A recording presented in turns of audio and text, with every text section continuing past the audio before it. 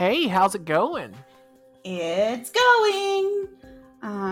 Minnesota couldn't finish one trial before they decided to do another murder, so there's that happening.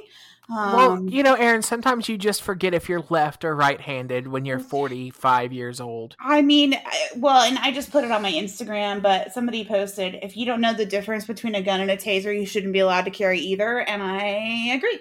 Yeah, also, can you think of an instance, and I'm just spitballing with you here. It's just me and you. No one else is listening to this conversation. No one at all. Can you think of another time in recent history when a white person was accidentally shot and killed in a routine traffic stop when someone was reaching for their taser?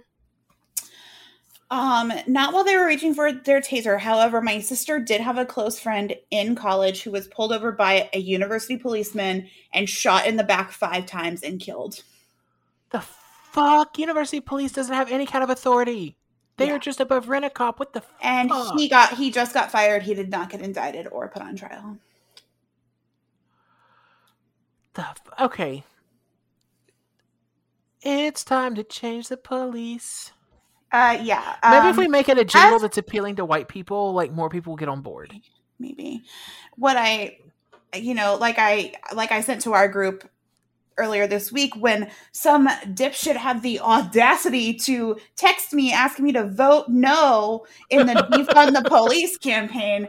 And I typed back that there is literally a man on trial for murdering someone in the street. And we all know what happened because it's on video. So don't ask me to vote no to defund the police. Y'all don't deserve 1 red cent. Get fucked. So I like to look at the psychology and I like to look at what the risk assessor said in all of this, right? Mm-hmm. Somebody went in and coached all of the hires up in the Minnesota, in that police department in this trial, because they all agreed that what that guy did was wrong and he should go to prison. They finally said those things. Good. Because some risk assessor finally came in. You're in insurance. What's the title of the person who goes in to determine whether it's worth paying out the insurance or letting it go to a class action lawsuit? Oh, an adjuster? That's not the word I was looking for. Sarah, help me remember this. An actuary? Actuary, thank you. Mm-hmm. Some actuary went in and was like, listen, it's going to be better for all of you to finally admit that this was fucked up than to keep covering for him. And that's the thing. If you have 12 terrible policemen and 1,300 good ones, but the 1,300 good ones don't turn in the 12 bad ones, you have 1,312 bad policemen. Right. Sorry. Stop hiding behind it. Stop protecting each other. It's not worth it. Right. And if you can't do that, then welcome to a democracy. We're going to take our power back. Right. Go fuck yourself. Bye. So if you live in San Antonio, vote yes to defund the police. I'm sorry. I didn't mean to get on my soapbox, but I am very excited because today's show has no death, no dying. Oh, for real? Yeah. They don't talk about what happened with the 3rd album? No, I'm just kidding. No, but okay, so there is some controversy surrounding this movie, and that is the fact I talk about that a little bit. That DJ Spinderella is left completely out, and she is not happy. No, she filed a lawsuit against Salt-N-Pepa already, right before this movie came out, and then we'll talk about it. Okay, cool. I'm excited to hear about it because, I don't know about you. I loved Salt-N-Pepa growing up. I was not really allowed to listen to them, but that doesn't mean that I didn't. Right. Them and TLC. I'm a big TLC fan too, still. Yeah. I'll play Crazy Sexy Cool while I'm working. But I was and still am a huge Salt-N-Pepa fan. So this movie was right up my alley. I was very excited to watch it. And I thought for sure, I thought there would be more of the actual group dynamic instead of just the duo, but that's neither here nor there. That doesn't surprise me because it was always about the duo, and we'll kind of talk about that. But Spinderella wasn't their first DJ. No, her ex-boyfriend was their first DJ. No, he was their manager. They had a DJ, Latoya Hanson, that we'll talk about. Oh no, yeah, they had her too, but no, in their very, very inception, he DJ'd for them. Yeah, whenever, because he wrote the track. We'll talk about that. Anyway, and then they've had several ventures that are just Salt and Peppa that poor Spinderella was left out of. Yeah. So it's always been about the duo. That doesn't surprise me. Yeah, I mean, it's always been about the duo. It's literally called Salt and Peppa, not Salt and Peppa and, Herbie, or Salt and Peppa and DJ Spinderella. It's right. But also, I don't know. We'll get to it. So I won't get to it. You will, because it's not in the movie. So this week, in case you didn't know, I watched Salt and Peppa. That's what it's called. It was a Lifetime movie that was 3 hours long. And it aired earlier this year in 2021. It stars Cleveland Berto. He plays Herbie, fully loaded. I make that joke at least one more time. He's from Terminator, Dark Fate, The Prey, Legend of Carnoctus, Mob Rules, and Chicago PD. So nothing I've seen. Okay. Probably not, no. Layla Odom, she plays Sandy or Peppa. She's from the Bobby DeBarge story, Game Shakers, and The Young and the Restless. Okay. And Gigi Townsend, she plays Cheryl or Salt. She was an All-American in The Cut, Welcome Matt, and Silent Screams. So no, I've not heard of any of these people. No. They're all very good, though. I liked this movie, except the glaring. Right. Yeah. Oh, also, this is Lifetime Sentence. Oh, and I was Paul. I'm not sure if I still am. I hope so. It's been a long day. Yeah. I'm Erin. We needed a break from the death, especially after last week's episode. So. Oh, I got a text from a friend about last week's episode. Oh, God. So let me shout out to my friend Courtney, who I didn't realize listened to us with frequency. Should we call her Blortney like Wine and Crime does their friend? Our very own Blortney. She just said, "Good morning. I'm in the car listening to your podcast about the girl in the basement. Funny story. The Breakfast Club was on this morning, and it got me to thinking about the other movie from a long time ago with Jed Nilsson, where he was a serial killer who buried girls in the bottom of the lake. Have a nice day." And I got that at 6:43 in the morning. I mean, what I love is the dedication to wake up, I assume, sometime before 6 o'clock and put on our podcast. Well, so she works at my old school where we had to be on campus between 6:20 and 6:30. You know what? Oh my God. I just had an idea. Fans, get after it. Send us an Instagram story of you listening to our podcast so we can put it on our story. Like whatever you're doing while you listen to our podcast. I just think that would be so fun. Yes, I do want to know what people are doing. Yes, I do too.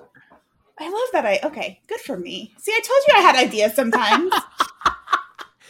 For the record, Erin just patted herself on the back.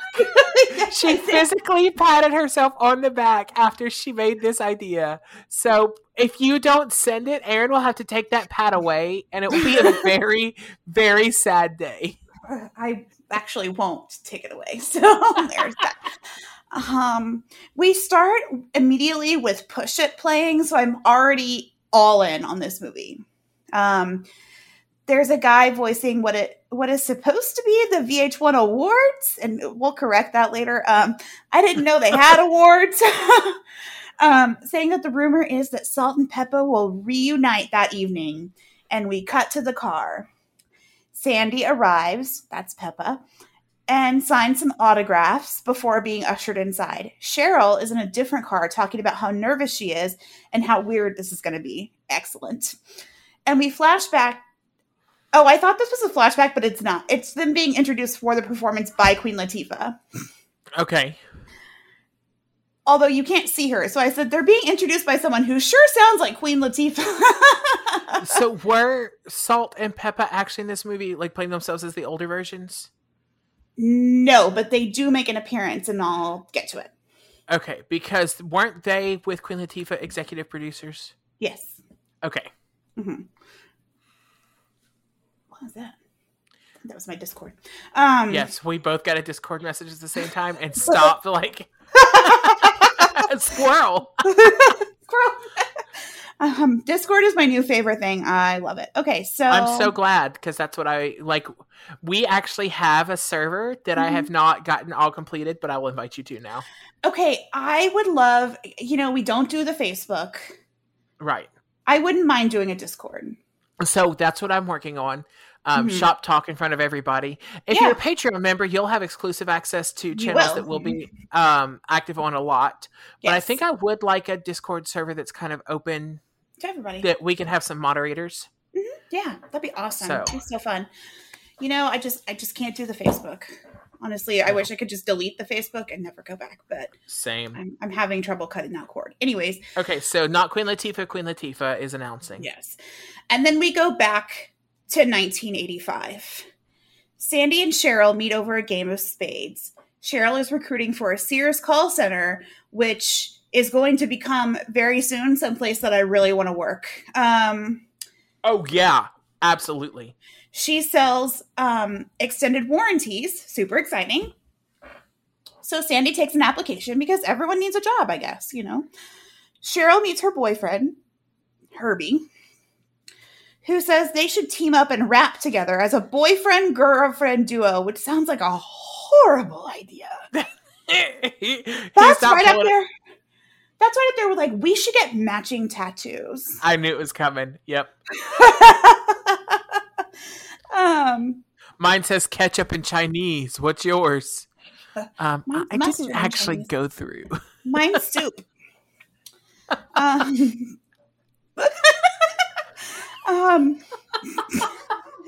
Y'all, we are so far. We're never going to finish this episode. This episode will just be the one that never ends. Okay. Cheryl says she's not a rapper, but he's like, no worries. We can totally do this. It'll be super easy. People do it all the time. Rapping is so easy and fun. That's why we all have degrees in rapping. Yeah. Well, I have a degree in rapping presence. Oh, I'm not even very good at that. Oh, no, I'm not either. That was totally a joke. So they team up and do a really, really bad rap. Her boyfriend isn't into it, though, and says they need another girl to spice things up. And she's like, excuse me? And he's like, no. He's like, no, the group. This is the most backwards way to ask for a threesome ever. Aww. Okay.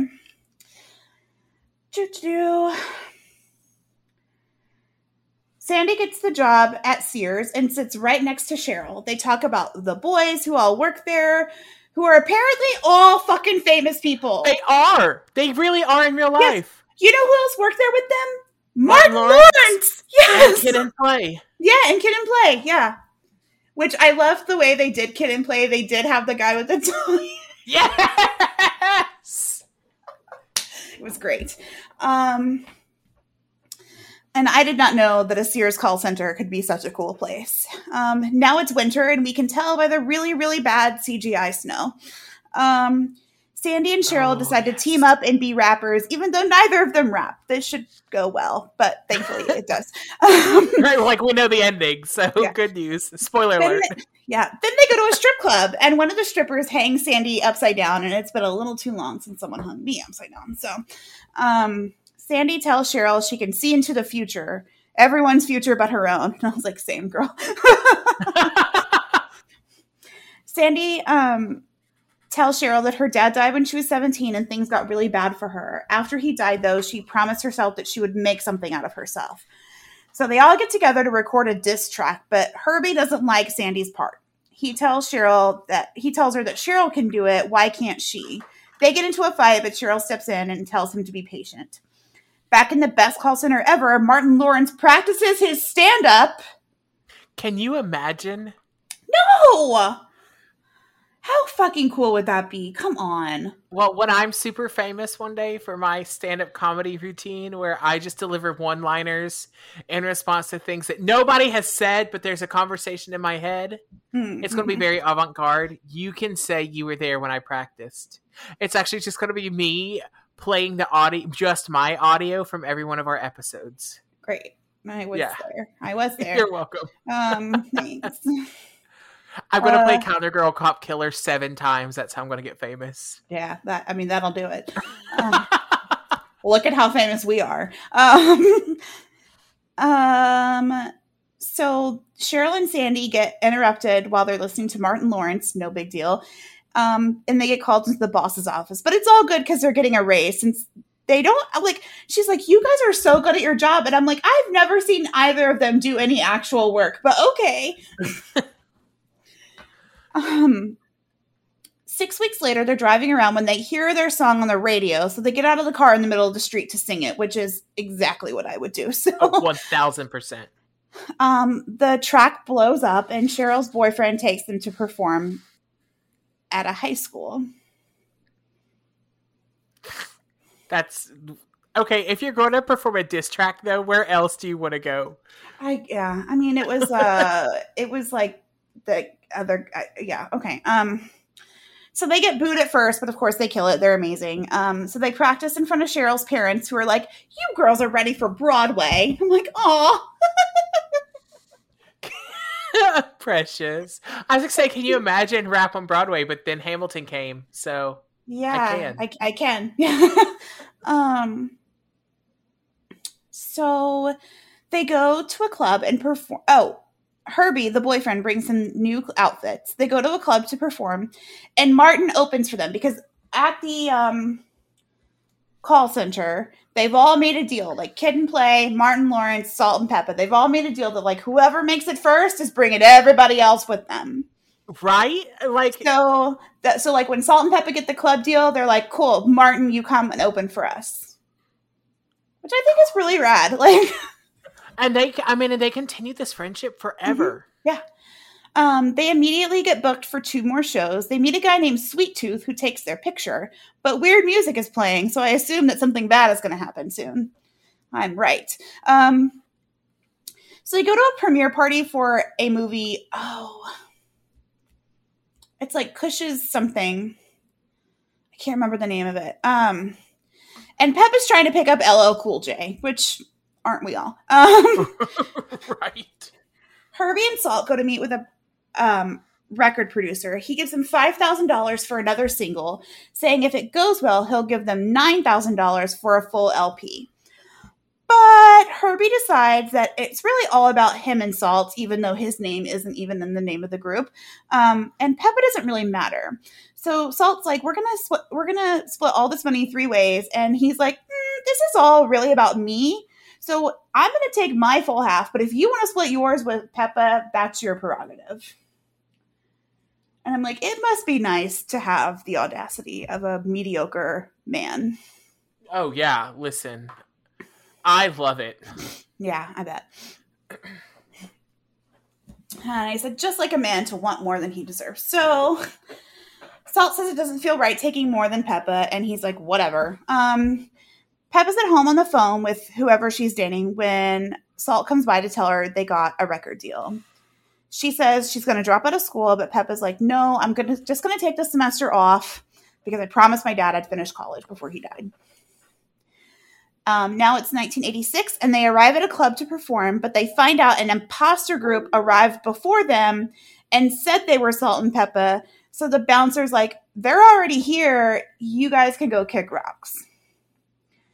It turns out it was the Sweet Tooth guy who made a different band and pretended to be them.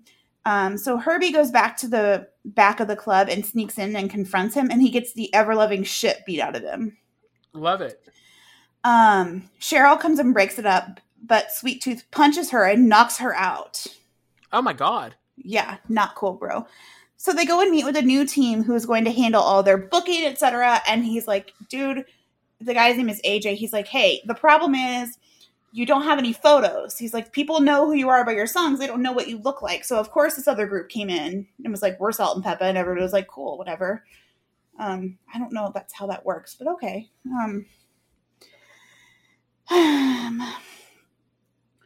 So Herbie also has the name trademarked, Salt-N-Pepa. So that way they can sue anybody that tries to impersonate them. They're at practice later, and he presents Push It to them, and they are like not into it at first. Not at all. But he pushes them. LOL. And so they record it and learn choreography, the whole thing. Of course, Push It is a bop, so it takes off. Cheryl tries to eat some chips while they're practicing, and he tells her not to, so she kills him. The end. He's like, you're getting fat. And she's like, cool, I'm going to kill you now. So, and that's where the movie ends. No joke. But no, she and Pepa just leave, but she forgets her jacket. And when she comes back in, she finds Herbie flirting with another girl. Because again, he has all the audacity. Sandy gets her hair done by a friend who totally fucks it up, and now her hair is falling out. So Cheryl comes over and talks her off the ledge, even though they're taking publicity photos the next day, and talks her into trying something different. So this is where they get like the undercut and the like long on the other side that they're kind of famous for back in the day. Right. So of course they look amazing for their photo shoot. And now it's 1987 and they're practicing. LaToya is late, so Herbie fires her. And who put him in? Like, why is he in charge of this? I don't get it. So they go on tour, and we see them traveling around, all in clips. They start partying and doing drugs and whatever. Pepa finds Herbie making out with another girl in the hotel lobby. She calls him a trifling ass, and he calls her ghetto and threatens to fire her from the band. And I was like, can I just set you on fire now? Like, what, he threatens to fire who? Pepa. Yeah, how are you gonna that? Mm-hmm. Yeah. Does he know that the band is? Yeah. Called... Well, he was like, we replaced LaToya. We can replace you too. Yeah, but LaToya's name wasn't half the. Like, this isn't Lassie. You can't replace one with another. Yeah. People are going to notice. It's not Paul McCartney. When one's dead, you can't just bring in another. So things start to get really tense between all of them. They're recording, and Cheryl answers a phone call, and it's a woman asking for Herbie. When she says he can't come to the phone and she asks if she can take a message, the girl says no. But she's like, but you may want to change the sheets in the basement. Oh, hey, we're still avoiding basements, girl. You should have not called us. No girls in the basement. But she goes back in, and Herbie's like, hey, who was that? And she's like, oh, no one. So great. It's just great. Everything's great. The group continues to be successful. Someone approaches Pepa and asks her how much she's making on their sales. And she says, Herbie makes 6 points of commission, and she and Salt split another 6. So they're not even making half of what the group makes. Yeah. Fuck that. So the guy is like, hey, here's some tips on how to renegotiate your contract. You all need to go get some money. So they all go to record, but Herbie dips out because he gets a work call. Oh, sure. The team convinces Salt to stay and keep working without him. Unfortunately, JP, the guy who I called AJ earlier because letters are hard, the guy that they're working with is leaving the team because he and Herbie have differences. He tells Salt that she needs to start writing what she wants to say and not what Herbie wants to say. Sandy goes to a bar to show off her new Mercedes, which is yellow, and I take issue with that.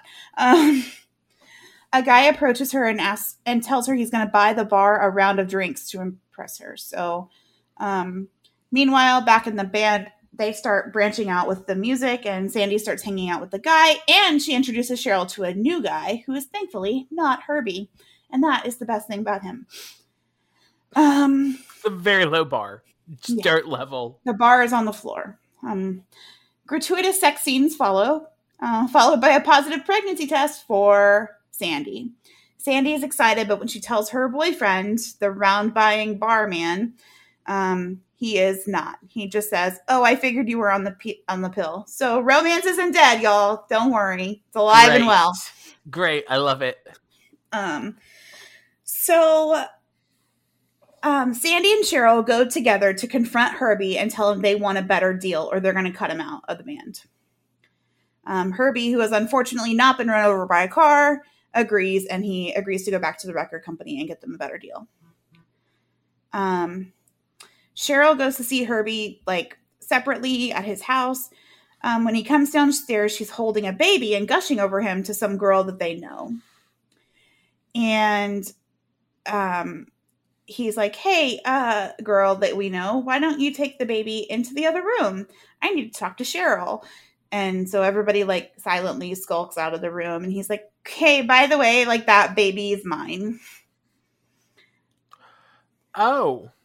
And then the camera pans to everybody from the party with their ear pressed against the door.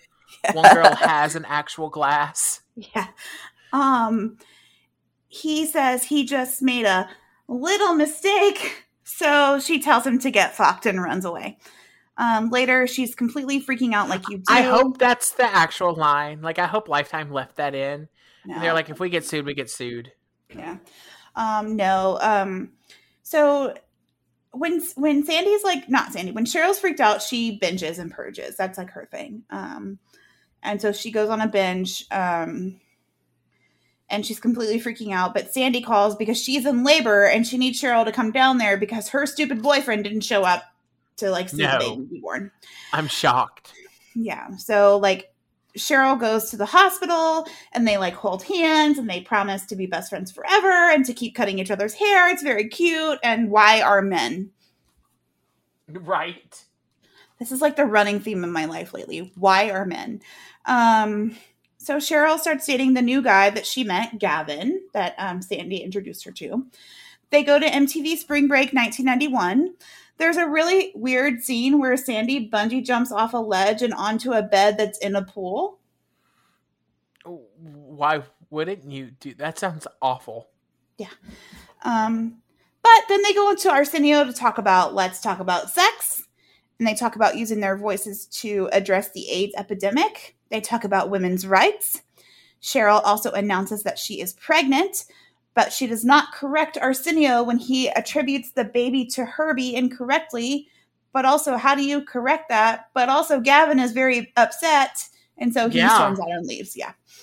So Cheryl has a baby girl. They're working on new songs, but Herbie hates it and pushes them to make the song "It's None of Your Business." Since they're all arguing, another one of their team suggests that Sandy and Cheryl do half of the album and Herbie does half of the album, and everybody gets what they want. So they all go to a party later where a knockoff version of Big Papa plays. Yes. Yeah. I love Lifetime knockoffs. Yeah. And Sandy's boyfriend stumbles around drunk after her. Sandy calls Cheryl in the middle of the party and she pitches Shoop, which I hope that's what really happened, while Cheryl is on her way into church, which I also hope is what really happened. Yes. Actually, I don't know, but this feels very accurate to the people that they are. Yeah. In addition, afterwards, Sandy goes back out to talk to her boyfriend, but her very existence has pissed him off today, so he throws a bottle of booze at her, so that's great. They go on and they record Shoop while both holding their babies on their hips, and I hope that that's really what happened too. You know what? We're making it canon. That's truth. Okay, great. Okay. So, Sandy's boyfriend comes to apologize for being the worst since he had a terrible life. His anger gets away from him. Ugh. Men. Shoop obviously takes off because it's a great song. And because men can't handle the success of women, some guys on the radio make fun of Cheryl's weight. But Cheryl, who is bothered by it, is still living a better life, and they all go on a world tour. Cheryl tells Sandy that her boyfriend needs to get over his anger issues, and Sandy's like, no, he's a good man, I promise. Sandy tells Cheryl that she needs to give Gavin another chance, and then makes fun of her for having a vibrator instead of a boyfriend, which I thought was rude. So, Cheryl asks her what this is all about, all the performing and the recording, and they like keep doing it over and over again. And Sandy's like, you need to, like, this is just what we do. We said this is what we were going to do with our lives. And she's like, dude, am I going to be 60 years old singing, let's talk about sex? Like, and why not? Spoiler alert. Yeah. I mean, I feel like I'm 60 on the inside, and I still play it all the time. So Cheryl says she doesn't feel like herself anymore, and Sandy tells her that she needs to relax and enjoy life. She says she's not sure how much more she can do this, and there's got to be more to life than like what they're doing, but Sandy just ignores her. So the group is performing at an event, and the organizer asks them to take out "It's None of Your Business" because she doesn't like the song, and it's her event. But they don't. Well, why would they? I mean, because the person that paid them to be there didn't want to hear it. It's like if I ask a DJ not to play, I don't know, YMCA. But you're not hiring Stan the man with a piano vest to put on his iPod and walk away. Okay, you're hiring Salt and Pepper. This is the editor-in-chief of Essence magazine, so it's not like a Joe Blow off the street hiring Salt and Pepper for his daughter's super sweet 16. I don't know. I'm apparently an official Salt and Pepper apologist. Apparently. I can't get on board with this. So they perform the song anyway, and the lady is like super pissed. So afterwards, Cheryl goes back to her hotel room and has a serious binge. Sandy is ironing her clothes for her boyfriend's movie premiere, but he doesn't like her outfit, so they get into a fight. Things are not going well for our main characters. Later, Sandy is hiding under a blanket while Cheryl tells her that she has to leave her boyfriend for good because they both have terrible taste in men. And I mean, this is literally what me and my friends talk about on the regular. So Sandy says all she wants to do is make her dad proud, and she doesn't think her dad would be very proud right now. And then Cheryl's like, dude, you're Peppa. Like, what are you talking about? Your dad wouldn't be, you're Peppa. Like, and I just kept thinking of that John Mulaney bit where he's talking about Sir Patrick Stewart, salt and pepper. I couldn't. Oh God. Okay. God, what is that from? Is that from Kid Gorgeous? I don't know. I get his special. It's either New in Town or Kid Gorgeous. I can't remember, but it's really funny. So Sandy says, oh no. So Cheryl's phone rings while they're talking, and it's Gavin because they're back together. And Cheryl hadn't told Sandy that. And so then they're all like giddy and like, yee, over the fact that she and Gavin are back together. Cheryl brings up changing labels, and they both agree, but they both know that Herbie won't agree. So they decide that if he wants to fight them on changing labels, they'll let him take them to court, which he does. Okay. But he loses. Well, of course he does. Herbie is no longer fully loaded. He's out. He does tell Cheryl that he's proud of her and what they did, making Salt and Peppa a thing. She says she doesn't hate him, and the issues they had, within their relationship were all separate from the group. So I guess they part ways on good enough terms. He ends up at the VH1 thing that they end up, that is the finale of this movie. So, so the team is all waiting for Sandy to record some new stuff, but she doesn't show up. Cheryl calls, but Sandy's having a big party. And when her boyfriend is like, hey, it's Cheryl on the phone, Sandy yells down the balcony, tell her I'm not home, because that's a thing. Yep. So Cheryl drives over there and barges in on the party and confronts Sandy, who offers her a blunt and says they have plenty of time to record whenever.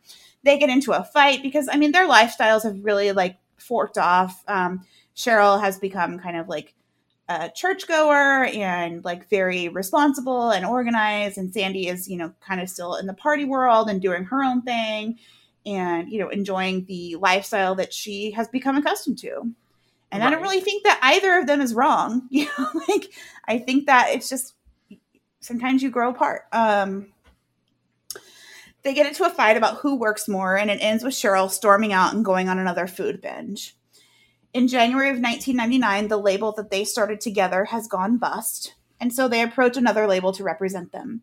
But Cheryl is not impressed with the offer they receive.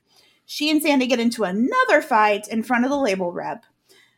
They agree finally to do the tour, which is just like a club tour. But she's also like, hey, I'm pregnant, so you're going to have to deal with that. So they go on tour, and What a Man plays while they tour. Of course. Peppa gets married. Okay. One night they're performing, and a pregnant Cheryl collapses. Later, she's in the bus bathroom getting sick when Peppa beats on the door telling her she had a premonition of death. And I was like, dude, don't ever say that to a pregnant lady. That's terrible. Yeah, no joke. Cheryl goes to the doctor, who tells her she has to stop touring. Sandy and her husband have breakfast with their kids while Cheryl's in church, and the preacher is talking about food and alcohol addiction and how it's the same thing with people. And like, this is all like flashing back and forth. So like, there's the preacher talking about how sometimes you outgrow people and you have to like move on. And Cheryl's like crying, and then it flashes back to Sandy, whose husband is like trying to have sex with her, and she doesn't want to, but she's like, he just stands up and gets all pissed off, and he's like, you're supposed to be my ride or die. How dare you not want to sleep with me? I want a divorce. Yeah. Okay.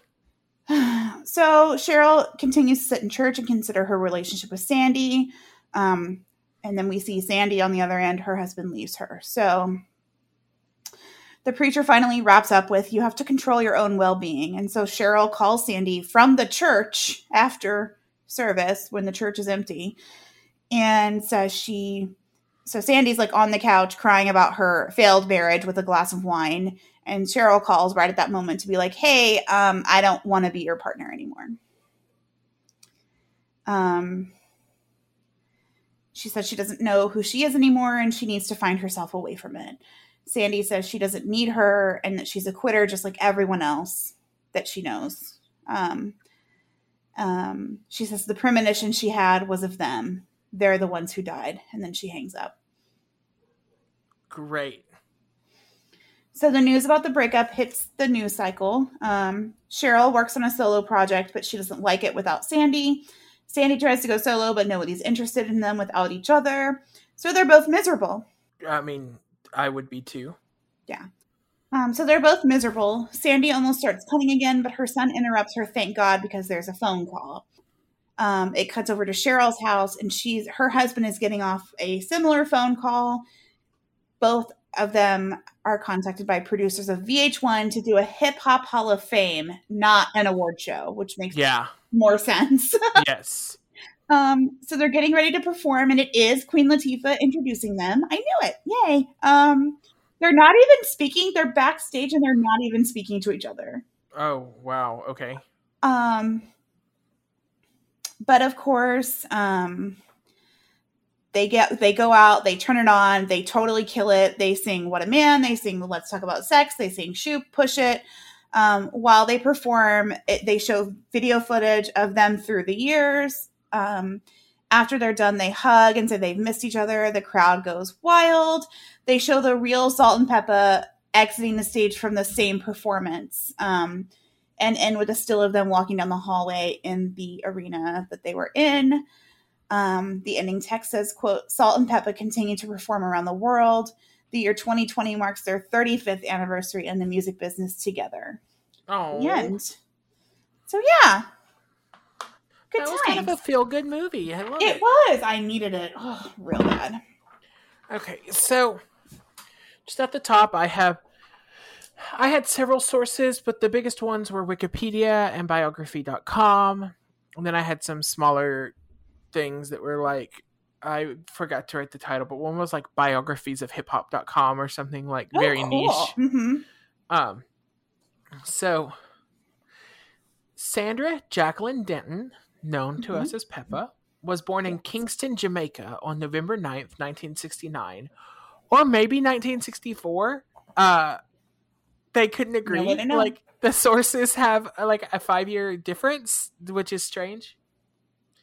And Wikipedia just has both dates listed. So like it's got 2 ages for her. Which just again, there's no way to know. 2 parents, Charles and Enid Denton. Her mother's maiden name was Hyacinth, which I love that so much as a last name. Mm-hmm. She was the youngest of 8 children, and she lived on a farm in Jamaica with her grandmother until she was 6 years old. Aww. Her family, however, moved to Queens, New York when she was 3, and she later joined them. So she spent 3 years in Jamaica while her family was getting settled in Queens. I've been to Jamaica. Have you? I'm jealous. It's very beautiful. It's very beautiful. Well, the resorts are very beautiful. I took a tour where we went into like the island, and the people there are very poor and very like it's not a good like it's a very much a resort island, and all the people that run the resorts have a lot of money, and all the people that really live there don't, and that sucks. That's so sad. So I don't know how much you know about the history of Jamaica. Not a ton. So it basically was settled as we know it today, specifically to grow sugar plantations. Yes. Like for sugar plantations, rather. Mm-hmm. Which sugar plantations, all slavery was awful. Like, let me start by addressing that. Sugar plantations were exceptionally awful. In Louisiana, we had sugar plantations. And after America made it illegal to import slaves, every state saw an increase in slavery numbers because slaves were having children, except for Louisiana, which was predominantly sugar, where slaves were dying before they reached age 30. So Jamaica has a history of just that. That is what I'm currently teaching in my English class. And so, so I can imagine that it is like, why can't American people just leave other people? Why can't white people just leave other people alone? Right? Because, I mean, that was, let's see, Jamaica was owned by the British while Saint Domingue was owned by France, and then Saint Domingue became Haiti. And Haiti, I mean, Haiti has an awful history too. Yes, and as both got freedom, America didn't want to do trade with them for a long time because they were afraid that if our slaves knew that slaves could be free, that they would want freedom too. And I was like, hey, all old white guys. Right. I think they already wanted to be free. That is supposed to be a secret? Like, what? Yep. So right along with why are men? Why are white people? Like, why? There's your history lesson for the day. You're welcome. So anyway, and so Denton describes herself as being a performer since childhood. And in her 2008 memoir, Let's Talk About Pep, she talks a lot. Right? I love that. I've also been a performer since birth, but nobody wants to pay to watch me. So I do this podcast. Let's Talk About Aaron is not nearly as catchy a title, so. It really isn't, no. Ooh, but Aaron, My Grievances is. That is a great one. TM. Stealing that one from you. Thank welcome. You. Or Aaron, My Dirty Laundry. If it's a tell-all about your Aaron, past. My Grievances is the best. I love it. So in any case, in her book, she also talks about growing up, how she was molested actually quite a bit as a child. I don't like that. Not a great childhood. And so in 1979, when Sandy was 15 or possibly 10 years old, there's no way to know. She was sent to live with her older sister Patsy in Logan, Utah, after her family home in Queens caught fire, and they sent her No. there hoping she could have a better life. It's terrible. Yeah, and so it mentioned, one of the reviews I read mentioned that in the movie it only shows that, like, when it shows Sandy's family, there's only like a couple of sisters in a shot with her, but like she's one of 8, and like her family life was actually kind of a big deal. So more than just trying to make her father proud, like there was a lot. Her family was very involved. Yeah, they didn't spend a lot of time. You know, we do meet her mom in the movie, who was actually Jamaican, and I loved that. Oh, I that love they that. actually like did that. You know, Right. you know. So according to Sandy, she was the only black student attending Logan High School during the time. Oh, in Utah? You don't say. Right. So she became inspired by rock music. She cites AC/DC and Led Zeppelin as her biggest inspirations during her time in Utah. That's cool. But after a year in Utah, she returns to New York and later graduates from Springfield Gardens High School. And after high school, she enrolls at Queensborough Community College to study nursing. And so she was a really serious student, like head down, nose always in a book. And that is evidenced by an interview that she and Cheryl gave to The Guardian, I think it was, where they said they basically never went to class. Yes. But it was here while they do mention that in the movie. She's like, yeah, we or it was, I think it was Cheryl who was like, they were talking to her about something and she was like, yeah, I don't ever go to class. Yeah. So it was while she was here in Queensborough, at Queensborough Community College, that she met Cheryl Renee James. Cheryl James, known as Salt, was born March 28th, 1966, and she is the daughter of a transit worker and Barbara James, who is a bank manager. So, like, that's all the information that we have anywhere about her dad, which is fine. Yeah. But I like that all of it has her mom, like mom's name in giant letters. Big shout out to hardworking mama here. Hey, listen, sometimes the dad doesn't deserve shit. So. No, I know. I just, like I said, like, I'm being honest. I really love that we know nothing about the dad. Clearly he wasn't involved, but mama gets a big shout out in everything always. 100%. So she was born in Brooklyn, and she's the middle of 3 children. Shout out to the middle. I get it. She attended Grover Cleveland High School, graduating in 1983. And after high school, she enrolled in Queensborough Community College also to study nursing. While studying nursing, but mostly skipping class to play spades, she met and befriended Sandy Denton, who would eventually become known as the Peppa to her Salt. Yes. Quote, "We were big-time screw-ups," James told The Guardian. "We never went to class. We'd just hang around in the lunchroom playing cards, and we formed this amazing friendship. Because we were polar opposites, we fascinated each other." Yeah.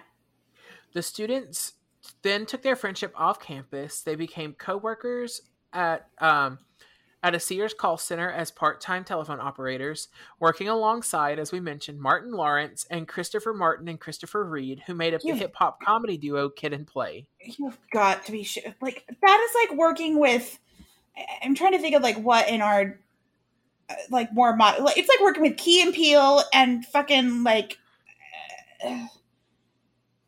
John Mulaney. I don't know. Like I'm trying to think of like a really good black comedian. It's like working with Key and Peele and like Childish Gambino. Oh yeah, that's a very good.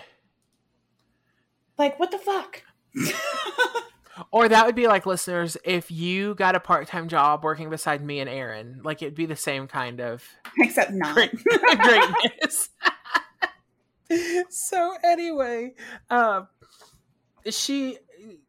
Cheryl said in an interview with Vibe, "It was that sense of humor that we both had. Laughter was contagious when we were together. We always made each other laugh." So during a shift, Cheryl's boyfriend at the time, Herbie Azer, had an idea. She said Herbie was a music student. He was always working on beats and music, and he wanted to produce a song. That was something she said in an interview to Rolling Stone. But he needed a group, and he thought Denton might be the perfect fit. I remember him asking me, "Can you rhyme?" at work at Sears. His desk wasn't too far from mine, his little cubby hole, she told the music magazine. "I've never rapped in front of a crowd ever in my life. I grew up with park jams. That's how I knew about rap." But she went for it and showed what she had with a couple of lines like, "I'm Sandy D from Coast to Coast." And she said, "That to me was an audition. I just had my little raps that I used to write, but I was nervous. I was scared. I always wanted to, but I never did." Aww. Then they went to Azer's attic, and Denton and James recorded their first track in 1985. At the time, rap was all about battles. So even though they were an all-female group trying to break into a male-dominated industry, they decided to take on some of the most established names in the industry. So, Slick Rick and Dougie Fresh. Dougie Fresh, it was his high school. Yeah. Okay. So I didn't realize that it was his high school. That's hilarious. Yeah, it was his high school. They went to his high school too. Yeah. So Dougie Fresh had a song called "The Show." And so they wrote this song called "The Showstopper is Stupid Fresh." So from like, they hit the ground running. And so Cheryl James said in this this interview with Vibe magazine, "That was the best way for us as female rappers to get noticed, which is crazy for us to do because Doug and Slick Rick were the biggest thing ever, and the show was the biggest song ever. It was very ballsy for two women that nobody knew to do something like that." So eventually they re-recorded it more professionally at Power Play Studios, and Azer took it to WBLS to the DJ there, Marley Marl, who had a show, world famous Mr. Magic Rap Attack, which is a lot. That sounds like a cult. There's too many words in that show. Yeah, there is. Back then, you could only hear hip hop on the weekends, James explained to Rolling Stone, and Marl promised Herbie that he would play the song. So they would spend all weekend, every weekend, glued to their radios until one day they were driving down Queens. They said it was down Guy Brewer Boulevard, and they heard the Showstopper on the radio. James says it was one of the most exciting moments of our career. Pep, being the crazy person that she is, she stopped the car in the middle of the boulevard. She jumped out of the car and started screaming, "They're playing my song! That's me! That's me on the radio!" Aww. And like, that's 1000% how I would behave. And 100%. And Cheryl's in the car going, "Get back in the car! Get in here, you idiot!" Like, I'd be in the middle of the fucking highway, like. Have you ever seen Dreamgirls? The not movie for a long time, but yes. When when Cadillac comes on the radio, they're driving down the highway and they just get out of range because they're like, the black stations have the worst frequency or the worst range. Yeah. Mm-hmm. So he pulls a U-turn in the middle of the highway so they can go back. Yeah. But that exposure was exactly what they needed. So from there, they started doing local shows. And literally they were booking these like kind of local big shows from this one successful single. The bigger the song got, the more they were, quote, the more we were biting our nails, said Cheryl in that Vibe interview. Okay. Because they were afraid of a response from Slick Rick and Dougie Oh, Fresh. Yeah, of course. So James said, "One time we saw them at a club and they were really nice to us." And then Sandy added, "I remember Dougie Fresh telling me once that Slick Rick was going to get us, but Doug Fresh said, 'I'll let him live.'" Let him live. Good grief. Even though they were 20 and 19, suddenly their lives had an entirely different dimension. Or, maybe 25 and 19. God knows. Yeah. At this point. Nobody knows.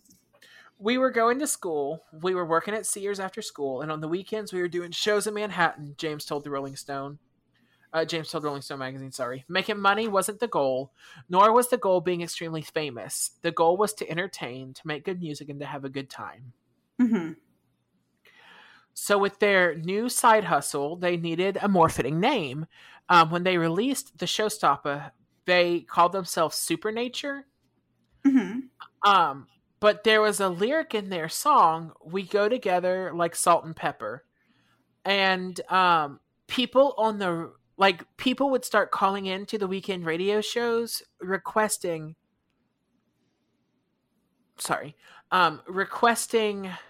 that Showstopper song by Salt and Pepper by Salt and Pepper is what they'd keep asking for.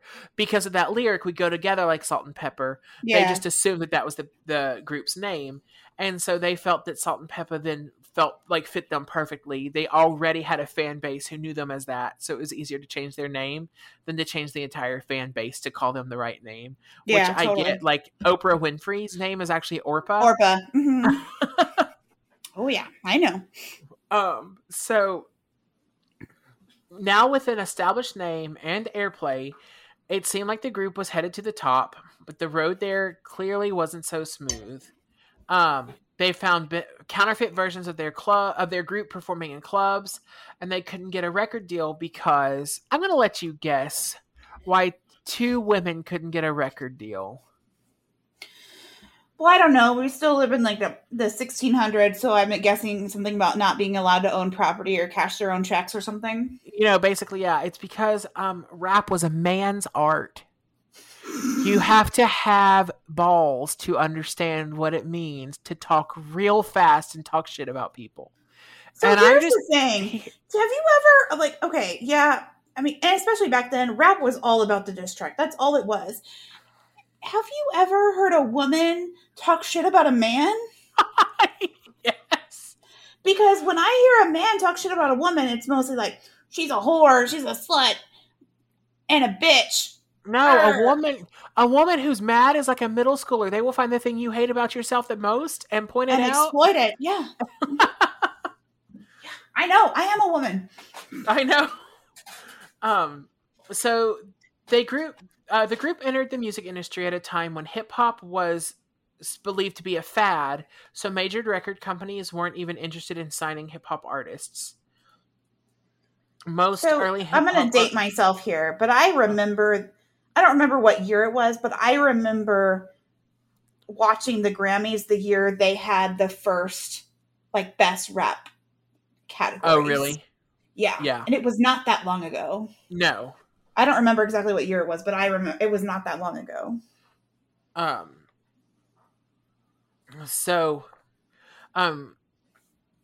Many of the early hip-hop artists, in fact, were recording for independent labels.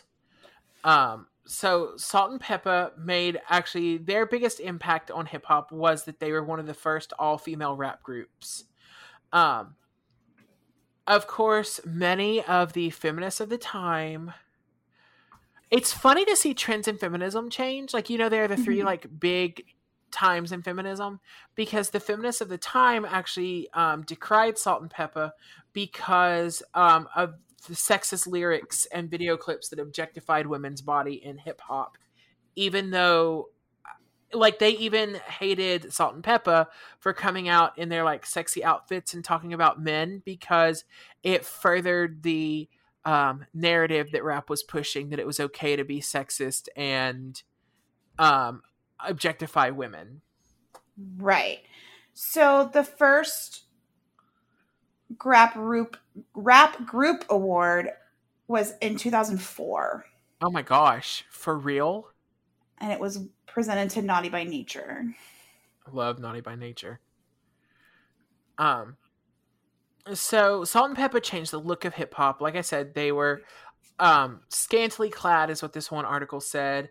They, always wore sexy clothing. They weren't afraid to talk about sex or their thoughts about men. Their song "Let's Talk About Sex" was and still is a huge hit. That's good. And so eventually they met Eddie O'Loughlin of an indie label called Next Plateau, who offered $5,000 for the single "I'll Take Your Man" and another $9,000 for an album. Mm-hmm. When the song "Tramp" needed a B-side, they were at Herbie's friend Fresh Gordon's house. Gordon developed a riff. Herbie wrote some lyrics. And on the fly, Salt and Pepper recorded a track called "Push It" in a bathroom because of the echoes from the tiles. They show them recording in the bathroom. So in the movie, they show like the guy like doing the riff on the keyboard, and then Herbie's like writing lyrics, and then they're like, okay, we're gonna record it, and they have like a whole setup in the bathroom. It's hilarious. Yeah, and that's really, they've liked the reverberation off the tiles. So that's where Push It was recorded, which is such a so interesting because now I hear it, like listening back to the song, knowing that fact. Yeah, you I'm hear like, it. that's the sound. Like that's what that sound is. Okay. Yeah. Um, Such a good song. So Cheryl said, is that Cheryl? Yeah. So Cheryl said, Pep and I were in there trying to go, ooh, baby, baby, thinking it was so corny. This is an interview with The Guardian. Yes, they in the movie he hands them like the lyrics, and they're both like, oh baby, baby, oh baby, and he's like, no, it's ooh baby, baby, and they're like, oh baby, baby, and I'm like, and then I'm like, oh baby, and then I went into a whole Britney Spears thing. Right, exactly. And you're like, wait, wrong movie. I was like, whoa, yeah. You already did that one. So she said the song didn't make a lot of sense to us. And then when we were on tour, a DJ in San Francisco called Cameron Paul flipped Tramp over and started playing Push It. And all the stations followed suit, and it just took off. Yep. So that song is what launched them into another realm of fame because it sold more than 1 million copies.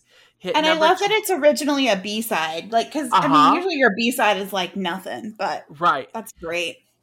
It hit number 20 on Billboard's pop charts because, like, hip hop wasn't even a chart yet. Nope. Yeah, and it's that good. And it was nominated for a Grammy. Nice. So, yes, the first hip hop group to win a Grammy was DJ Jazzy Jeff and Will Smith for Parents Just Don't Understand. Oh my gosh. I forgot about this line too, sorry. Okay. Cheryl added in this interview with The Guardian, quote, it's a very popular song in maternity wards, and an aquarium once told us that they play Push It when the sharks start mating. I get the maternity ward thing. Sorry, that when they play Push It, the sharks start mating. Nice. So, like, that's, you know, like, we don't have any Marvin Gaye, let's throw on some Push It. I mean, whatever works. You know, whatever helps the sharks get in the mood, I think. Right. You know, I'm not going to kink shame the sharks either. So they signed to Next Plateau Records to record a full-length album. And this album was Hot, Cool, and Vicious, which was released in 1986. The first album was Hot, Cool, and Vicious, was released in 1986 with the original DJ, LaToya Hanson. Hanson was later replaced by 15-year-old DJ Deidre Spinderella Roper. Yes. And Spinderella had actually learned to DJ from an ex-boyfriend. And I choose to believe that he basically like talked shit and like when they broke up was like, you'll never be as good as me. And then like she just walked into a contract with Salt and Peppa. She's like, hey, Salt and Peppa, need a new DJ? And they're like, yeah, come on. So the album was produced by Herbie Azer, who at the time was still dating Salt and was the group's manager. And years later, the women did find themselves in legal issues with Azer when they accused him of paying unfair royalties. So Hot, Cool, and Vicious provided some moderate R&B hits with the singles My Mic Sound Nice, Tramp, and Chick on the Side. But this was the album that Push It came from. So I've gone backwards in time. So now their next album was their full album. And that's Assault with a Deadly Peppa. And it was released on July 26, 1988.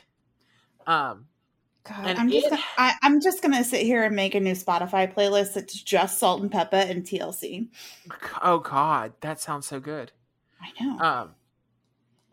And so that album had "Shake Your Thing," which was a top 10 R&B hit, a top 20 R&B hit, and a minor pop hit were seen with "Get Up, Everybody Get Up" and "Twist and Shout." "Twist and Shout" actually became a major hit in the UK. And several European countries, and the album became certified gold for excess sales of 600,000 copies sold in the US and a total of 800,000 copies sold internationally. Nice. So the group's third album was Black's Magic, which I think is my favorite full album of theirs. Mm-hmm. So Peppa became pregnant while they were recording and releasing this album. Herbie produced some songs on the album, but he was producing other acts at the time, so he agreed to let the artists work with other producers to finish the album. So James and Roper took on producing assignments themselves, and the trio hired different producers, such as Invincible's producer Dana Mosey. This was the first album that featured Spinderella on vocals as well as DJing. And that's kind of important just insofar as how she was cut out of the history. Like she like recorded on these albums. It's not like she was just dropping beats and stuff for them. Right. So the result was 6 singles released by Next Plateau Records, several of which became hits. Expression, which peaked at number 26 in the US, number 40 in the UK, and then had a resurgence in the UK 2 years later where it peaked at number 23. Mm-hmm. A platinum single that had been certified gold before it even cracked the US Hot 100 was... Okay, yeah. So Expression was a platinum single that was certified gold before it even hit the US Top 100. Mm-hmm. Independent, I don't know, which featured Kid and Play, because as we mentioned, they kept friendships with their, college buddies forever. Yes. The Sears call center. Yeah. Can you imagine calling a Sears call center and like it's Salt and Peppa, Martin Lawrence, and Kid and Play just manning the whole place? Right. That should be its own TV show. Absolutely. Let's see. I don't know was the one that featured Kid and Play. Do You Want Me, which hit number 21 in the US and number 5 in the UK, certified gold. Let's Talk About Sex was peaked at number 13 in the US and number 2 in the UK. It certified gold, and then they later re-recorded it as Let's Talk About AIDS, and we'll talk about their philanthropical side in a minute. I just made up a word, philanthropic side. Philanthropical. Listen, I'm ready for vacation. I was thinking tropical. Yeah. And then You Showed Me, which peaked at number 15 in the UK. The album initially sold 1.6 million copies worldwide, with 1 million of those sold in the US. And then there was a greatest hits album much later called A Blitz of Salt and Peppa Hits, which remixed a lot of this album. So the remixes are actually really good too. Yeah. But when you have good source material, that's easy. Yeah. So they found a lot of success because they dove into what seemed like taboo topics, talking about safe sex and Let's Talk About Sex. And then they talked about the HIV epidemic in 1993 in a song they titled I've Got AIDS PSA. Yes. And Spinderella told the Herald Tribute, quote, "We were in the era of HIV. That was a time when no one was really sure how you contracted it, so we used our platform to create discussion and dialogue." And so many people accuse them of being like calculated, that their philanthropical side was actually just them trying to appeal to wider audiences and kind of pander to audiences, which I would like to point out that the largest consumer of their music were the people who were disproportionately affected by the AIDS epidemic and by racism and healthcare and so many things. So to just say that you're trying to pander to an audience rather than you're singing about the people you know and love is so wholly ridiculous. Well, what I love about it is that those are all opinions of people that probably have never put on a Salt and Peppa album for like the fun of it. Right. So take the giant stick out of your ass and have a good time. God damn. So like I said, people accuse them of being really calculated, but it was actually just the opposite. Cheryl said, quote, "We came along at a time when female rappers weren't really having that much commercial success, and we brought fun, fashion, and femininity to hip hop. We also came out hitting the heart of a female audience and speaking their truth, and stepping out and being as bold as we were with the things that we had to say, the way we dressed, being successful in such a male-oriented genre, such a misogynistic genre. I think that women were really hungry. Were really hungry for a voice. Mm-hmm. It's true. So on top of it, they soon all had their own children. They were traveling the world, and they were starting to kind of see and think about the influence that they had. So Sandy said in an interview, quote, "We all have little sisters and cousins who look up to us, and we see what they go through, so we have to be an example.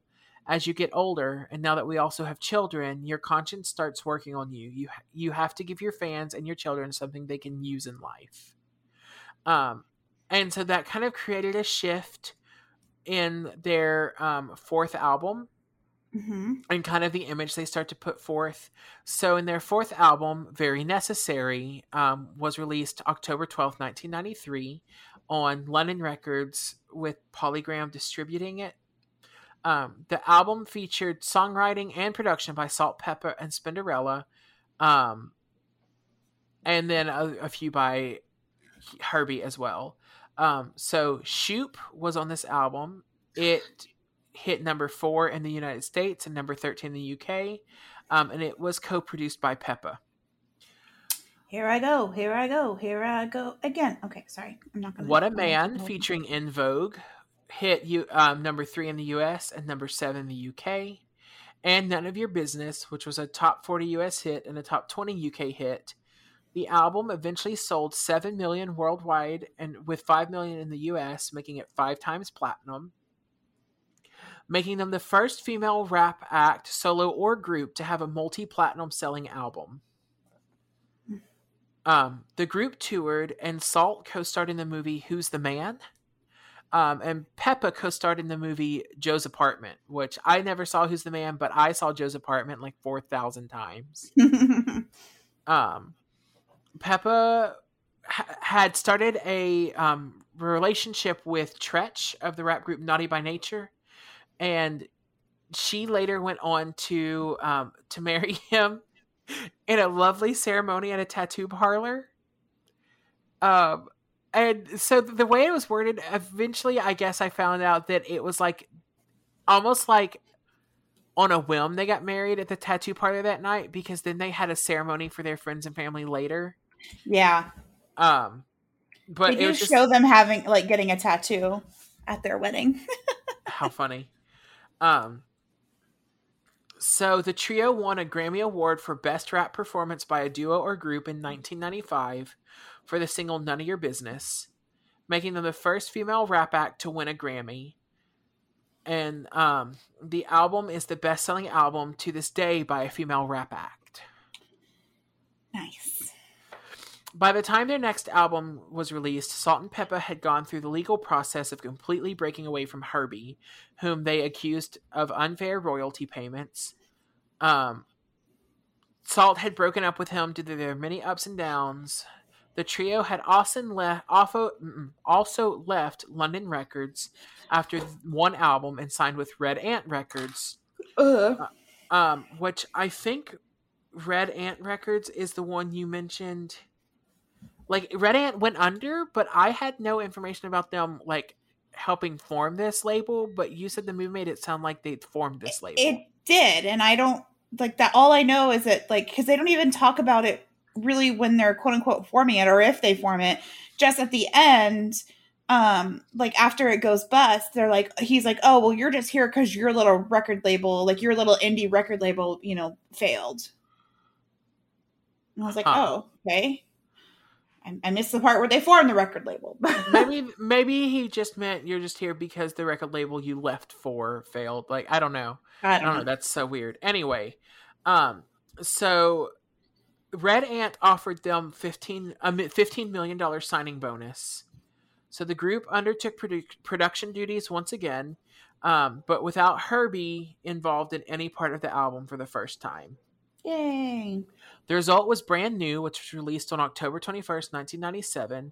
and it hit store shelves a few months later. However, Red Ant filed for bankruptcy soon afterward, which halted promotion on all of its releases, including Salt-N-Pepa's album. They toured in support of the album, but without any promotion or marketing from Red Ant. They only scored minor hits with Are You Ready and Giddy Up. This album was certified gold in the US for sales over 500,000. And then there were another approximate 200,000 sold worldwide. So although it was not as big as its like the two albums leading up to it, it did keep intact this unbroken string of platinum and gold albums by the trio. Yeah. So in March of 1999, Salt-N-Pepa went on a tour. That year, in July, Salt-N-Pepa's greatest hits album, titled The Best of Salt-N-Pepa, was released in Europe on January 25th.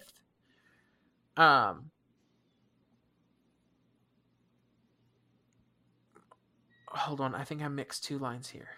So that's the year she finally got married to Tretch, in July of that year. And then in January of 2000 was whenever the greatest hits album came. Okay. So Pepa and Tretch remained married for 2 years, but their marriage ended in divorce on July 31st, 2001. So with no albums contractually due at the time, Salt decided to quit the group, stating that she had had enough of the music industry and no longer wanted to be involved in it. They officially disbanded in 2002. And sometime later, Salt announced that she would release her first solo album, but she never ended up doing so. She was, however, featured on a remix version of Salt City Six's Shine on an album called Holy South Worldwide, which is a compilation of Christian rap and Christian R&P, which is rhythm and praise songs. Mm-hmm. The album was actually produced by a former 3-6 Mafia member, Mr. Dell. Mm-hmm. And then Salt starts to reveal that she had suffered from bulimia for many years while she was part of the act. And in the meantime, Pepa appears on the 5th season of VH1's The Surreal Life. And Spinderella gets a job as a radio personality on KKBT 100.3 in LA. So she hosts a show called The Backspin with DJ Modave. And it's a nationally syndicated weekly radio show that features old school hip hop music. And she also periodically DJs at guest DJs at various clubs. Right. And so the band is on hiatus, or the trio's on hiatus, for a total of 5 years. Mm-hmm. So then in September of 2005, Salt-N-Pepa appear on VH1's Hip Hop Honors. Yes. Because the trio were honorees. All three women reunite the next year for the next Hip Hop Honors program and perform What a Man with En Vogue. This is their first performance in 6 years, and it's also their first performance of What a Man with En Vogue on stage with them. Ugh. That's like, dude, like, right? That's iconic shit right there, man. Uh-huh. Salt-N-Pepa reformed in 2007. All three have older children now. Spinderella has a daughter with former NBA player Kenny Anderson, and that daughter actually appeared on an episode of My Super Sweet 16 in 2008. Did Salt-N-Pepa perform at her Super Sweet 16? It's En Vogue, just singing What a Man. Even if my mom is Spinderella and it's like part of Salt, like my ass is going to school like Salt-N-Pepa are performing at my Super Sweet 16. So. Right. Definitely not to be missed. It's going to be fun. And you're not invited. Oh yeah, you're not invited. Did she cry when she didn't get a Mercedes? I hope so. Or the Mercedes was the wrong color. Those are my favorite, is when they're like, I want a diamond white, and this is pearl white. Yes. So on October 14th, 2007, the Salt-N-Pepa show debuted on VH1. Pepa initially started the formation of the series while she was appearing on The Surreal Life. Mhm. And the Salt and Pepper Show chronicled the lives of Salt and Pepper as they worked out past issues and returned to the recording studio. And Spinderella was featured in several episodes, but this is where I told you things kind of start to fall apart for Spinderella. Like, she is getting pushed further and further into the ether. Yeah. So later in 2008, the trio performs with MC Lyte, Yo-Yo, and Lady of Rage at the BET Hip Hop Awards. And Peppa releases her autobiography, Let's Talk About Pep. The book was co-written by Karen Hunter, and it features an introduction by Queen Latifah and an epilogue by Missy Elliott. So they were like, let's see how many divas we can fit in this book. Are you shitting me? Like, Queen Latifah and Missy Elliott are opening and closing your book. Right. Like, you wrote the whole middle. Damn it. So to accompany the book, she actually launched her own social media network for her fans. And then she starred in a limited run reality TV show called Let's Talk About Pep on VH1. Mm-hmm. So on May 2009, Salt and Pepper perform in a concert in Honolulu. They named this show The Ladies of the 80s. And then they perform at the Good Vibrations Festival in Australia in February. They're just kind of touring their greatest hits. And on October 12, 2010, they received the I Am Hip Hop Award at the BET Hip Hop Awards. On February 4th, 2011, they had a national tour titled Salt and Peppa's Legends of Hip Hop Tour. And this tour is like... First of all, I have a laugh, and so I'm going to save this to the end, but Houdini, Rob Bass, Curtis Blow, Biz Markie, Naughty by Nature, MC Lyte, Big Daddy Kane, Kool Moe Dee, and Chubb Rock are all featured on this tour, as well as Dougie Fresh and Slick Rick. Can you imagine calling up the biggest names from when you were young and like, hey, you remember how we surpassed you in every way? You want to go on tour with us? Well, remember when we broke into the industry by writing a diss track about you? Do you want to come on tour with us? Right. It'll be super fun. I promise to only make fun of you a lot.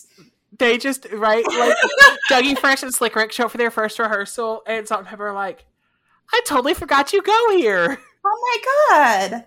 That's so funny. I forgot we called you. You look so cute. Look at you. So, on November 21st, 2011, they appear on the X Factor Australia's third season with finalist Johnny Rufo. They perform Push It. And then in 2012, they opened for Public Enemy in Brooklyn as part of the Martin Luther King Jr. concert series. Nice. And then while they're on stage performing What a Man, they're like, so we don't have In Vogue with us today, but what we do have is Kid and Play. And so Kid and Play come out and do What a Man with them.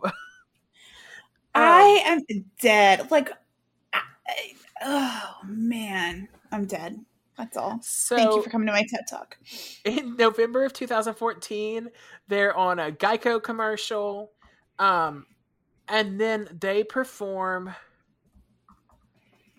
Push It on an episode of The Wendy Williams Show, that premiered December 18th, 2015. And at this performance, DJ Spinderella was notably missing, and Wendy Williams was their guest DJ. Can you imagine being replaced by Wendy Williams? Tonight, Luke Bryan is sick from American Idol, and so Paula Abdul replaced him, in case you're wondering. Well, I heard too that I don't remember if it was American Idol. It was one of those. America's Got Talent, whatever. They all run together. Kelsey Ballerini was going to fill in for somebody for several Kelsey weeks. Ballerini for is Kelly filled Clarkson. in for Kelly Clarkson. Yeah. Yeah. So Kelly Clarkson is, I think, maybe quarantined. And so Kelsey Ballerini. But that's not American Idol. That's Voice. America's Got Talent. That's right. That's the Voice. See, there's too many of them. Too many. Yeah, no. So I follow very closely American Idol. And then The Voice just kind of pops up in my life. But Mm-hmm. anyway, so in February 2016, Shoop makes a comeback because it's one of the main theme songs of the movie Deadpool. Deadpool. Mm-hmm. And so the duo, along with Spinderella, performs in Canada for Westerner Days at the INMAX Centrium on July Mm-hmm. 21st, 2016. In 2017 through 2018, the group toured as part of the I Love the 90s tour, which I am pretty sure came through Shreveport. And I didn't get a chance to go because I wanted to. Look, but I didn't go, but I do love the 90s. Yes. A lot. Also in 2018, they appear on Who Wants to Be a Millionaire, Salt and Peppa do. And they have a in-studio lifeline that's like Phone a Friend. And so they have Kid and Play come in to be their studio plus one as their lifeline. And I just love this. Like, I love that they really made that pact like way back when, and they stuck with it, like for better, for worse. They've got Kid and Play themselves, Martin Lawrence, like they're doing the thing. So, in March of 2019, it's announced that Salt and Peppa would have a biographical mini-series coming to the Lifetime Network. So that's why I was asking you. Like, you said this was 3 hours long. I wonder if they filmed a mini-series and then stuck it together. They may have. It was highlighting the rise of the group to become one of the first successful female rap groups. Queen Latifah and Salt and Peppa are executive producers on the series, it's announced. So then in May of 2019, this was a tour I really wanted to go to, and it didn't come anywhere close to me. The Mixtape Tour. It had Salt and Peppa, Debbie Gibson, Tiffany, Naughty by Nature, and then New Kids on the Block were the headline performers.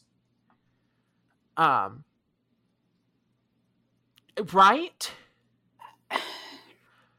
However, I watched a TikTok yesterday about, then somebody was like, do you really miss concerts? Like, do you really miss concerts? Yes. And I was thinking no, but you're talking about these concerts, and I think that I would like to change my answer. Well, so I don't know if you remember what I did the night before the world literally shut down. Yeah, you went and saw Cher, you asshole.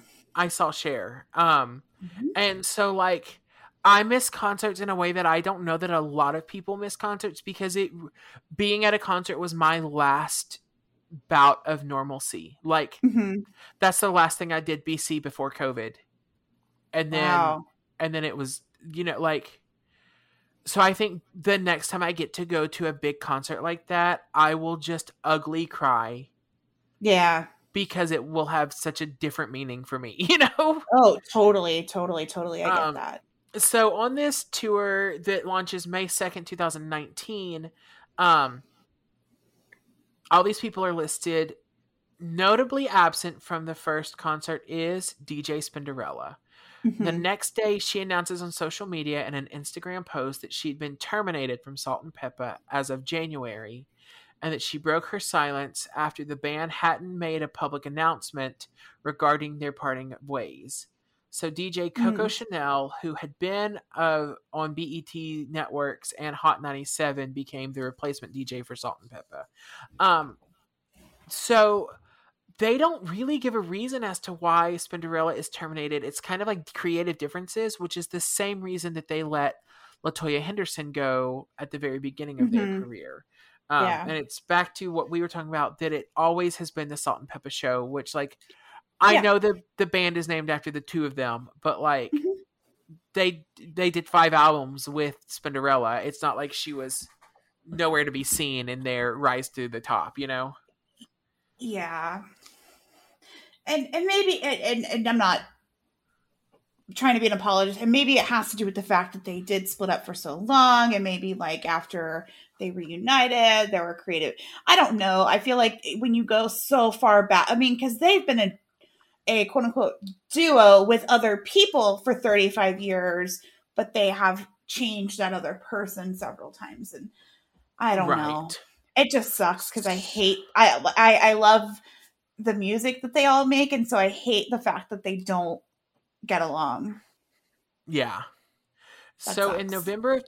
November of 2020, Spinderella files a lawsuit, or it's announced that Spinderella has filed a lawsuit against Salt and Peppa, alleging that she's missing royalties, was underpaid for appearances, and wasn't paid at all for the group's performance on the 2018 Billboard Music Awards. Wow. Billboard reported that Spinderella was seeking compensation that extends back to Salt and Peppa's 1999 Best of Album and royalties from the last 10 years. Wow. She's suing for fraud, trademark infringement, and breach of contract, and wants the duo to discontinue using her name and image while promoting events. And hang on to that, because she in fact files a what's the an order, a restraining order, or like an injunction to make them stop using it immediately. Like a gag kind of. Yeah, basically. So Spinderella also claims that she's been denied work opportunities because of Salt and Peppa's ties to the industry, that they have kind of blacklisted her. Um, Oh no, I was right. It was a restraining order. So at some points, she did request a restraining order against the group mates. It was not granted because there's like no Okay. proof that they tried to come near her anyway. Right. Yeah. I mean, and it's hard. Like, so a restraining order from using your image and name is really hard to prove that they're exploiting your name and image. I feel like almost it would have been easier for her to prove that they were like harassing her or something if they were, you know? Right. So in spite of the sticky legal situation, Salt and Peppa say they still continue Spinderella to be their friend. According to Vulture, the group issued this response via a spokesperson. Quote, a U.S. District Court judge in the Dallas District today rejected DJ Spinderella's request for immediate relief against Salt and Peppa and its management, ordering the case to mediation. We are grateful for the judge's ruling, as Salt and Peppa have been extremely generous to Spin over the many decades and attempted to settle what amounts to a divorce both peacefully and without rancor. Unfortunately, Spin and her legal team adopted a scorched earth approach that brought unnecessary attention to a business dispute that all along could have and should have been settled amicably and privately. I think it's probably one of those, age-old stories where there is one side and the other side, and the truth lies truly like somewhere in the middle. Oh, absolutely. Yeah. So on January 23rd, 2021, Lifetime released the Salt and Peppa biopic, which starred Gigi Townsend as Salt, Layla Odom as Peppa, Monique Jasmine Paul as Spinderella, Cleveland Berto as Herbie, Daniel Keith Morrison as MC Hammer, Denver Taylor as Martin Lawrence, Bronson Phillip. I don't know why I listed all these people. Salt and Peppa were executive producers, and Queen Latifah served as a producer. Mario Van Peebles directed the film. It was my understanding that he also played Sweet Tooth, by the way. He might have, yeah. And a special edition of the film was released January 23rd, 2021. And so that leads us to what else you mentioned, the drama with Spinderella. Not being in the movie at all. Right. So she was not included in the movie. She's definitely there, but she's not like in the movie. So she addressed that in a series of tweets. And so her tweets said, oh, sorry, can we not do that? Right. Sorry, but I gotta speak on this Lifetime special. Too often, Black women who have made meaningful contributions to their industry are left out of historical narratives. I do, however, want to offer a huge congratulations. Oh, let's see, did I skip something? Back when Salt and Peppa was building our legacy, which is rooted in empowering women, I could not have dreamed that this same group would one day disempower me. Words cannot fully express my disappointment when I learned a decision was made to move forward with a Lifetime biopic that wrongfully excluded me from every aspect of development and production. All the while using my image throughout, given that I played an integral role in the group's story and success. There's nothing more unacceptable than a woman being silenced by another woman. It is For this reason, I will not be supporting it. I do, however, want to offer a huge congratulations to the talented actresses that represented us, including Monique Paul, who I wish would have been given an opportunity to share my true perspective with. In reflection, I'm grateful I managed... disappointing... I'm sorry. Go ahead. Oh, she continued on. In reflection, I'm grateful I've managed to uphold a 30-year career of truly empowering women with my gift against all odds. This will continue in my work and in my service. The great news is I'm in the final stages of writing my memoir, a personal journey navigating through life, relationships, and the industry that raised me. 30 plus years is a lot of content and I'm ready to share. What I found probably most disappointing about it is that instead of, I feel like if they didn't want to include her in the movie, they could have really cut out her image entirely. Right. But they didn't. Instead, they have this third character who, if you know who Salt and Peppa are and you follow them, you know it's DJ Spenderella. But they never name her. She doesn't have lines. She's not, I mean, she's like a ghost that's just on stage with them. But even like during the performances when she's on stage, she has a central role in the performance, but they never talk about who she is or why she's there. Right. I think it was a weird choice by Lifetime and Salt, I'm pretty sure Salt and Peppa did produce this. So produced it. It's a weird move by whoever directed it to like include her, but also completely exclude her from the narrative. Well, I would like to know if she had recorded lines that we never will get to see because of the gag order that Spenderella tried to have put in place. Like, I want to know how much of that was reactionary to that. Yeah, that's interesting too. I didn't think about that. So my closing remark just is, while they did go through their ups and downs, what started as a friendship between two college students has continued. I think this is from Biography. Has continued to seep its influence into the music industry today. Quote, back then, we didn't think a lot about what we were doing. It was very organic, James told The Morning Call. And 31 years later, to see Beyonce dressed up as Salt and Peppa on Halloween, it's just like, wow, that's not something I definitely thought would be happening. I don't think anyone sets out their day like, hey, Beyonce's going to dress as me for Halloween. That's actually also the pressure. Like, can you like if Beyonce dresses us for Halloween, like the pressure. I choose to believe that one day she Whereas will. you, okay, so me, I sit on my hands and I'm like, oh my God. And you, when I say Beyonce's going to dress as us for Halloween, you do this with your hair like you were expecting it the whole time. My entire life. In fact, here, I'm telling you what costume she's wearing. She's actually going to split us right down the center, and the right side is you and the left side is me because you're always right. And so she's got a half wig that's your hair, and then it's short on this side. And like, I can look, I'm so down with this. And she has to play with this side the whole time because that's absolutely what you do all the time. Absolutely. I love this. And I hope it happens. Dear Beyonce, we know you're listening. We have we've gotten your emails. Well, I know you don't listen to TCO, do you? No. So recently it came out like in a weird way. Well, it came out because she tweeted about it, but Chrissy Teigen is like a huge fan of TCO. And then rest in peace, Chrissy's Twitter account. Yeah. So they ended up like starting to DM each other on Instagram. Like one thing led to another. So when Chrissy Teigen and John Legend go to their house in New York, where Patrick and Jillian from True Crime Obsessed live, everybody gets a fancy COVID test. They all hang out and record a show together.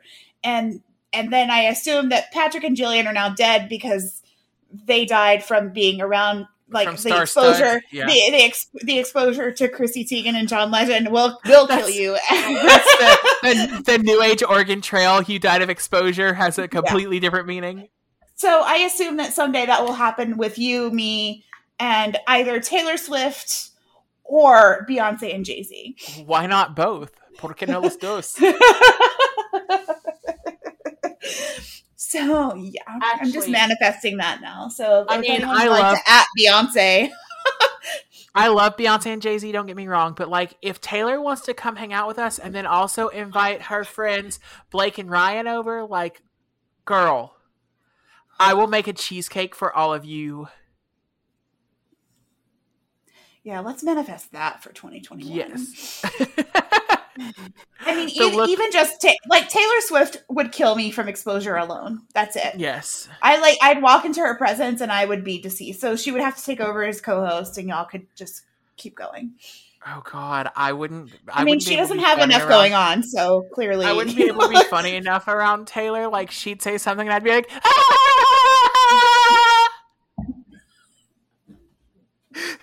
Please never do that again. My earballs hurt. Oh man. She'd be like, welcome to Lifetime Citizen. I'd be like, you're so funny, Taylor. If Taylor did listen, she'd just stop. Unsubscribe. Like, oh, there it is. I still maintain that we are the podcast that she references in her song. I mean, she hasn't come out and said it's not us, so that leaves only one conclusion. That it is, yeah. Right. All right. Well, hey, have you been reading anything? Oh my gosh, I'm reading so much right now. So I am reading You Love Me, which is the third book in the You series, which is Joe Goldberg. If you watched it on Netflix, it is that Joe Goldberg. I'm about a third of the way through it. It's really good. I love it. I'm also reading The People We Meet on Vacation, which is, Emily Henry's new book. She wrote, what is the name of that book? I really loved it. It was such a good book. Hold on. I just read it earlier this year. Just last night? No. Beach Read. She wrote Beach Read. Beach Read, yeah. She wrote Beach Read. Loved that book. I just finished that. That's adorable. It is adorable. So this is her new book. It comes out May 11th. It's an arc for me. It's really good. And I also got another arc. It's called, The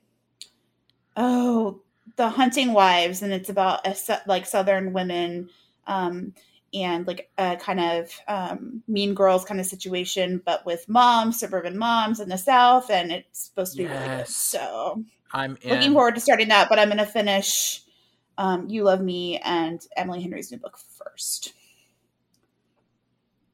What about you? What are you reading? Well, so I just finished Beach Read at your recommendation. So good. Didn't you love it? Did you cry a little? I did. A little bit.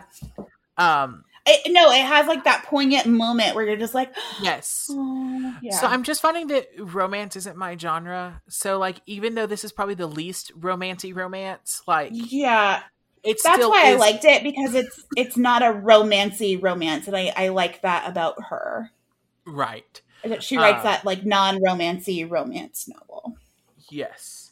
And then I just started The Firekeeper's Daughter. So I heard that's good. And I heard that's good. NetGalley sent me like I'm sure they sent it to everybody, but it's like here's your book club pack for the next. Yes, I got that too. Mm-hmm. And so I'm excited to get into that, because I may recommend this to my book club next time I get to host it. Nice. Because I am part of a book club at my local library, and we rotate hosts. And so when it's my turn around, it's all like 97-year-old people and me. So I always make them read something that's way out of their comfort zone. No, but they should. They should. Oh, absolutely. And I just downloaded The Winemaker's Wife. Is that what it's called? Yes, by Kristen Harmel. Do you remember a few weeks ago I read the Holocaust book, the Book of Lost Names? Yes. Mm-hmm. So this is another book by the same author, and it is about the wives who would help. For my understanding, it's about the wives of winemakers in France who would help hide away refugees trying to run from the Holocaust, and hide them in the caves and in the hidden spots in their vineyards. Oh my gosh, I love that. which is That's really also based interesting. in history. Like Kristen Harmel is really good Right. at researching historical fact and then writing really good historical fiction around it. I really love that. Yeah, that's really great. That's awesome. Yeah, I have so much going on. I also have another arc that I'm slowly making my way through. It is called The Ballerinas, but it doesn't come out till December, so I'm reading it a little bit slower because I have a little bit more time to read that and get the review up and everything before it's released. Oh, right. Did you ever watch In Search of Bobby Fischer? No. There was a movie when we were much younger, either called In Search of or Looking for Bobby Fischer, and it was about a young chess prodigy who was like trying to chase the high of being Bobby Fischer. It's a memoir written by Fred Waitskin, who No. Fred is the chillest old man ever. So I interviewed him for my blog maybe 2 years ago now, Oh, that's so for cool. another book that he wrote, but his agent just sent me his newest memoir that's about to come out. So I Oh, have to read nice. that. It's short too, luckily, so I can read That's it very great. quickly, but I have to read it and get it up soon. I mean, speaking of the ballerinas, when I was younger, I was not watching anything because I was at ballet practice. Right. For like 15 years, I was at ballet practice. Like I didn't do anything else. So, yeah. Right. All right. Well, everybody, thank you for joining us. Yes. Erin has been excited all night to tell you where you can find us on the socials. Like she told me before this call started have. that she can't wait. You can find us on Instagram at Lifetime Sentence, on Twitter at Life Sentence Pod. You can like our Facebook page at facebook.com/Lifetime Sentence. Also, shout out to all the people that have been liking our Facebook page lately. Like, Yeah. we love you. Thank you. If you like our Facebook page, go and like rate, review, and subscribe on Apple iTunes because that helps us with other things. Yes, please. You can follow us on you can subscribe to our patreon.com/Lifetime Sentence. We did some live brainstorming in our Patreon episode, so there's some new fun things that are going to come out soon. Yeah. Wait, was that our Patreon? I think that was this episode. Well, you're welcome. We did them back to back, so it's all been did. one giant episode to us. And this like shit the bed like halfway through. So behind the scenes, you can follow us on TikTok at Lifetime Sentence. You can go to our website, lifetimesentence.com, and you can hit the email button and send us an email that's not a sales pitch, or you can email us at lifetimesentencepodcast@gmail.com. Absolutely. Did it. That was incredible. And if quoting social media handles was an Olympic event, you would at least be bronze, but maybe silver. Oh my God, thank you. You're welcome.